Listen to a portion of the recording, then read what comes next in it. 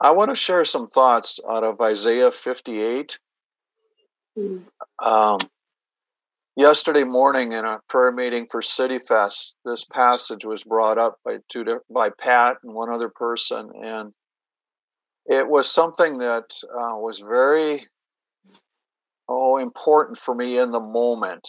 I'd been praying a prayer very similar in the morning, and when it was read, I was reminded again. There's a verse in there that is a life verse for me personally.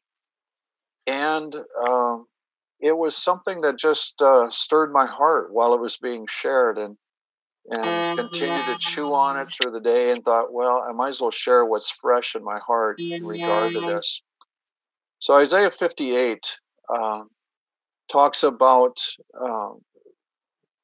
getting God's attention, so to speak, or what's it take to be heard by him and listened to.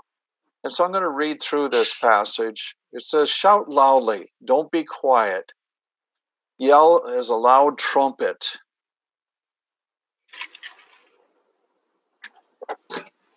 Confront my people with rebellious deeds. Confront Jacob's family with their sin. So the prophet is being told, shout this as loud as you possibly can. There's a confrontation that needs to take place.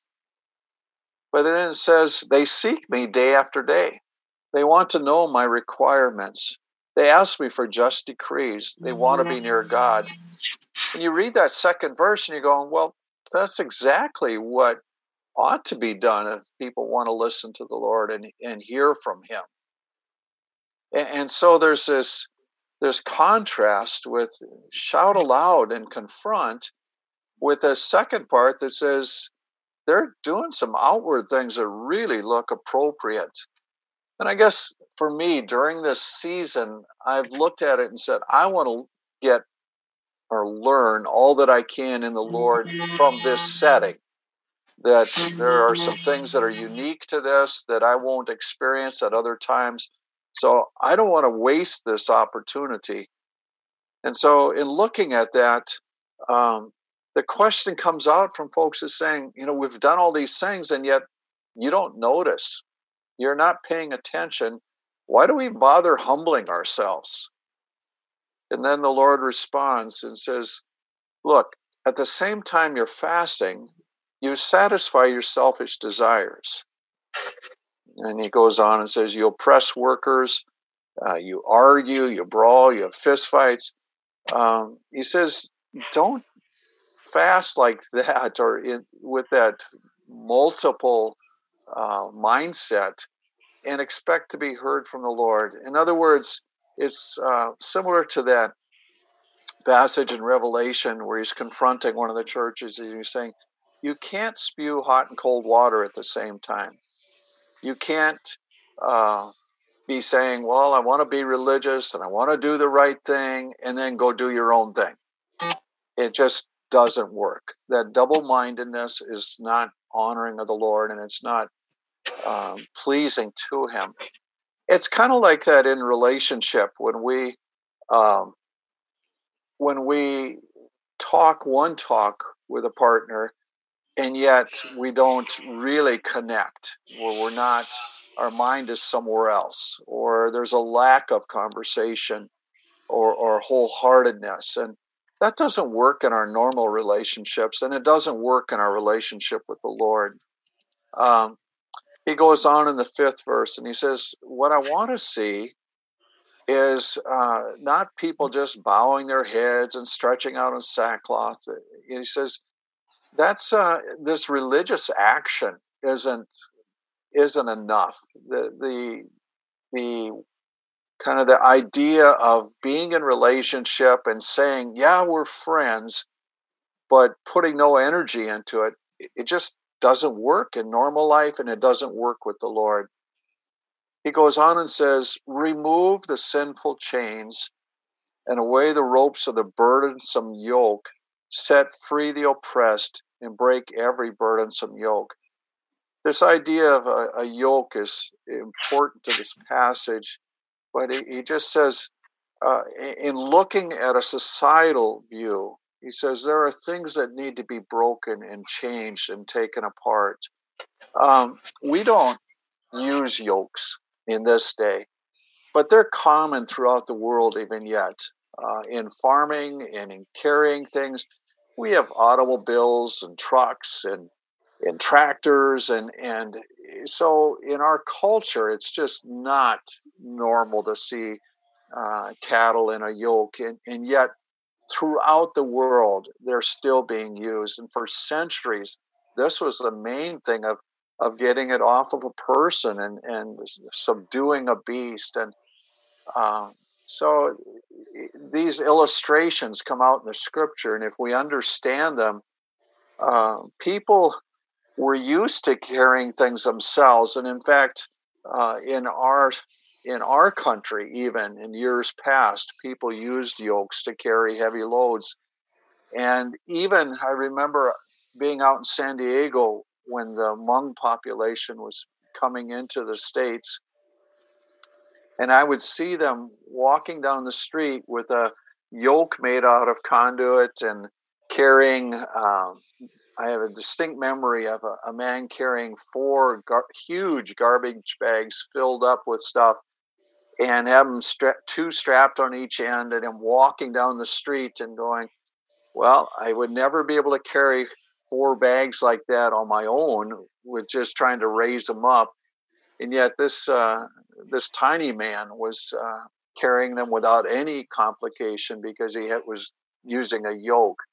It had been a part of his culture for a long, long time. So that said, there's an awareness of what yokes were in Scripture. And already in the book of Isaiah, three different times, Isaiah's been talking about the Assyrian yoke. In other words, a burden had been put on Israel by Assyria. And a part of that is saying their oppressive yoke and the club that strikes their shoulders and the cudgel the oppressor uses on them, you have shattered. That's Isaiah chapter 9. And so along with that yoke, the person that's driving the animal or causing them to do what they want usually has a little stick or a corn stalk, and they're tapping them. Or if it's a young kid, and showing off to his friends, he's swatting them and trying to. It's like driving a car fast. He's showing off his cattle, and I've watched. It all depends on the hand of the person using it, how it gets used. I remember in Mexico, watching a man one time doing some plowing and in a stony field, and he would click his tongue and he would tap the ox, and they would slide around boulders, and it was amazing to see the skill of the two working together. And it was obvious that they had worked many hours and had an understanding of each other. And God's saying in regard to oppression, when it's like when somebody was beating an animal and forcing it into doing what it didn't want to do, or there was a meanness on a part of the person had control of the beast. He's saying, I'm going to break that off. That's my goal. And it says in Isaiah 10:27, at that time, the Lord will remove the burden from your shoulders and the yoke from your neck. And in the 14th chapter as well, he says, their yoke will be removed from my people. The burden will be lifted from their shoulder. And so in the early part of this book, he's using this picture of Assyria and saying, they've put a yoke on you and they've forced you to do things you didn't want to do. And they've made you carry burdens that you weren't meant to carry. And he says, I'm going to break that off of you and remove their oppression.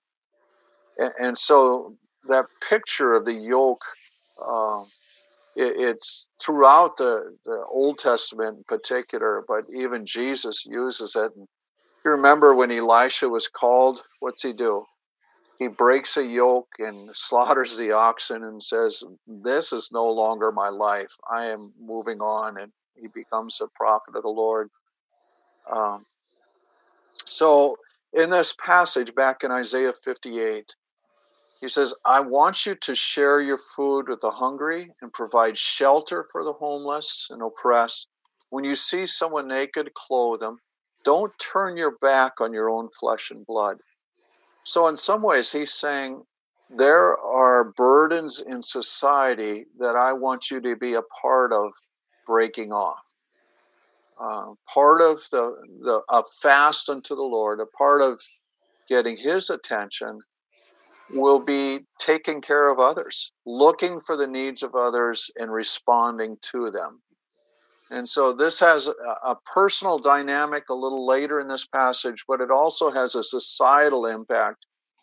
And even though this passage starts out with, this is written to the nation of Israel, these are principles that are ongoing through the centuries in relationship to the Lord. And so even today, even though we're unfamiliar with using yokes personally, it's something that is a principle laid out as how the Lord wants us treating people and how he wants our own lives to be. He goes on in Isaiah 58 and says, then your light will shine like the sunrise, and your restoration will quickly arrive. Your godly behavior will go before you, and Lord, your splendor will be your rear. The Lord's splendor will be your rear guard. Then you will call out, and the Lord will respond. You will cry out, and he'll reply, here I am. So again, as we are willing to take on societal things, and as we are willing to express generosity to others, there's a light that will shine from our lives, he says, but also the Lord will be responsive to such a thing. Remember the story of Cornelius? It says of him that he was going to prayer one day, and he sees an angel, and it frightens him.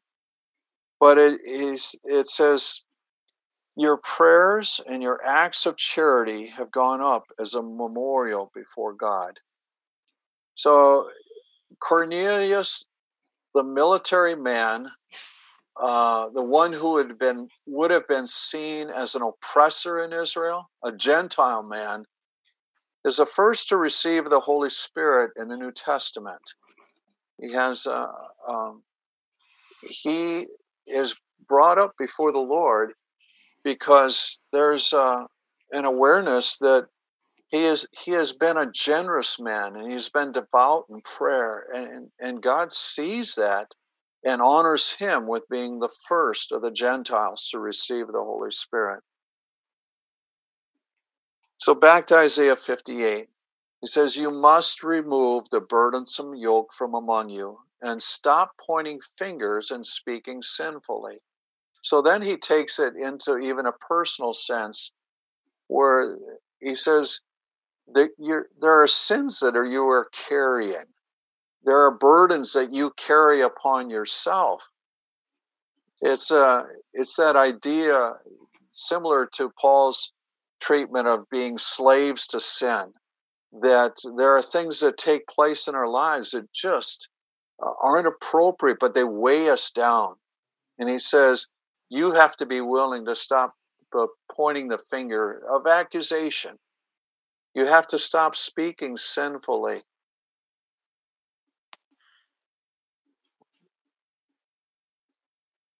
Jesus makes a declaration. He says, come to me, all you who are weary and burdened, and I will give you rest.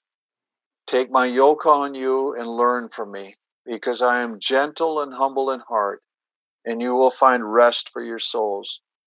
For my yoke is easy to bear, and my load is not hard to carry. So even Jesus picks up this picture of the yoke, and he says, exchange what you have. Exchange the sins that are weighing you down like a yoke. Exchange the burdens that you carry. He says, take what I have. It's made for you. It's appropriate for your life. If you're willing to pick up what I have for you, he says, you're going to find that it's easy to carry and it's appropriate for you. Back to Isaiah 58. You must actively help the hungry and feed the oppressed. Then your light will dispel the darkness, and your darkness will be transformed into noonday. The Lord will continually lead you, and he will feed you even in parched regions. He will give you renewed strength, and you will be like a well-watered garden, a spring that continues to produce water. Your perpetual ruins will be rebuilt. You will reestablish the ancient foundations. You will be called the one who repairs broken walls and the one who makes streets inhabitable again. I was looking at that phrase, perpetual ruins, and acknowledging that they had lived with broken down places for years. And yet he says that doesn't have to continue that way. So in bringing that into our setting, what's been broken for a very long time? What hasn't worked for ages? And are we willing to allow the Lord to transform our lives in such a way that we would be part of the solution? That we would look at things and say, it doesn't have to continue to be that way. We can rebuild. We can reestablish ancient foundations. We can be ones who repair. We can be ones who make things inhabitable again. In the Lord, that's available if we're willing to respond to him. He says, you must observe the Sabbath. And so he is again drawing us back to what is true religion. And in some ways, this Sabbath idea, even though we have more free time than perhaps any culture that's ever lived, we often don't use the Sabbath as an opportunity to respond to the Lord. He says there are several things that need to be observed in regard to the Sabbath. It needs to be treated as the Lord's holy day with respect. In other words, there is a certain honoring of it that isn't similar to other days. He says also you need to refrain from your normal activities. So he says it is not to be treated like every other day. And then he says you've got to refrain from your selfish pursuits. So it isn't your day per se, but it's a turning of it and making it the Lord's day. And then he says also from making business deals. In other words, it's not a work day as normal, but it's a turning away and changing and allowing God to be the key attention of that day. Going on, he says, you will find joy in your relationship to the Lord, and I will give you great prosperity and cause crops to grow on the land and give your ancestor Jacob know for certain that the Lord has spoken. So again, he says, if we're willing to turn our hearts fully toward the Lord, to not be a disinterested relationship partner, so to speak, he says, you'll again find joy in the relationship to the Lord, and he promises prosperity. So going back, lack of conversation in a relationship is a sign of trauma. Lack of wholehearted involvement is a sign of dysfunction. Lack of commitment to spending time and quality energy on each other is a sign of dysfunction. And it's a sign of dysfunction in the Lord. Half measures don't impress God. But God is willing to invest and restore if we're willing to turn our hearts toward him. So during this season, it appears that things are pretty well going to be heading back to normal. And in many ways, there's been a lot of change already. But this is one of those moments where we need to continue to say, okay, Lord, even as this is ending, let me glean all that I can out of this time of isolation. Let me gather what I need to learn in you during this time, and allow him to speak to our hearts again out of this.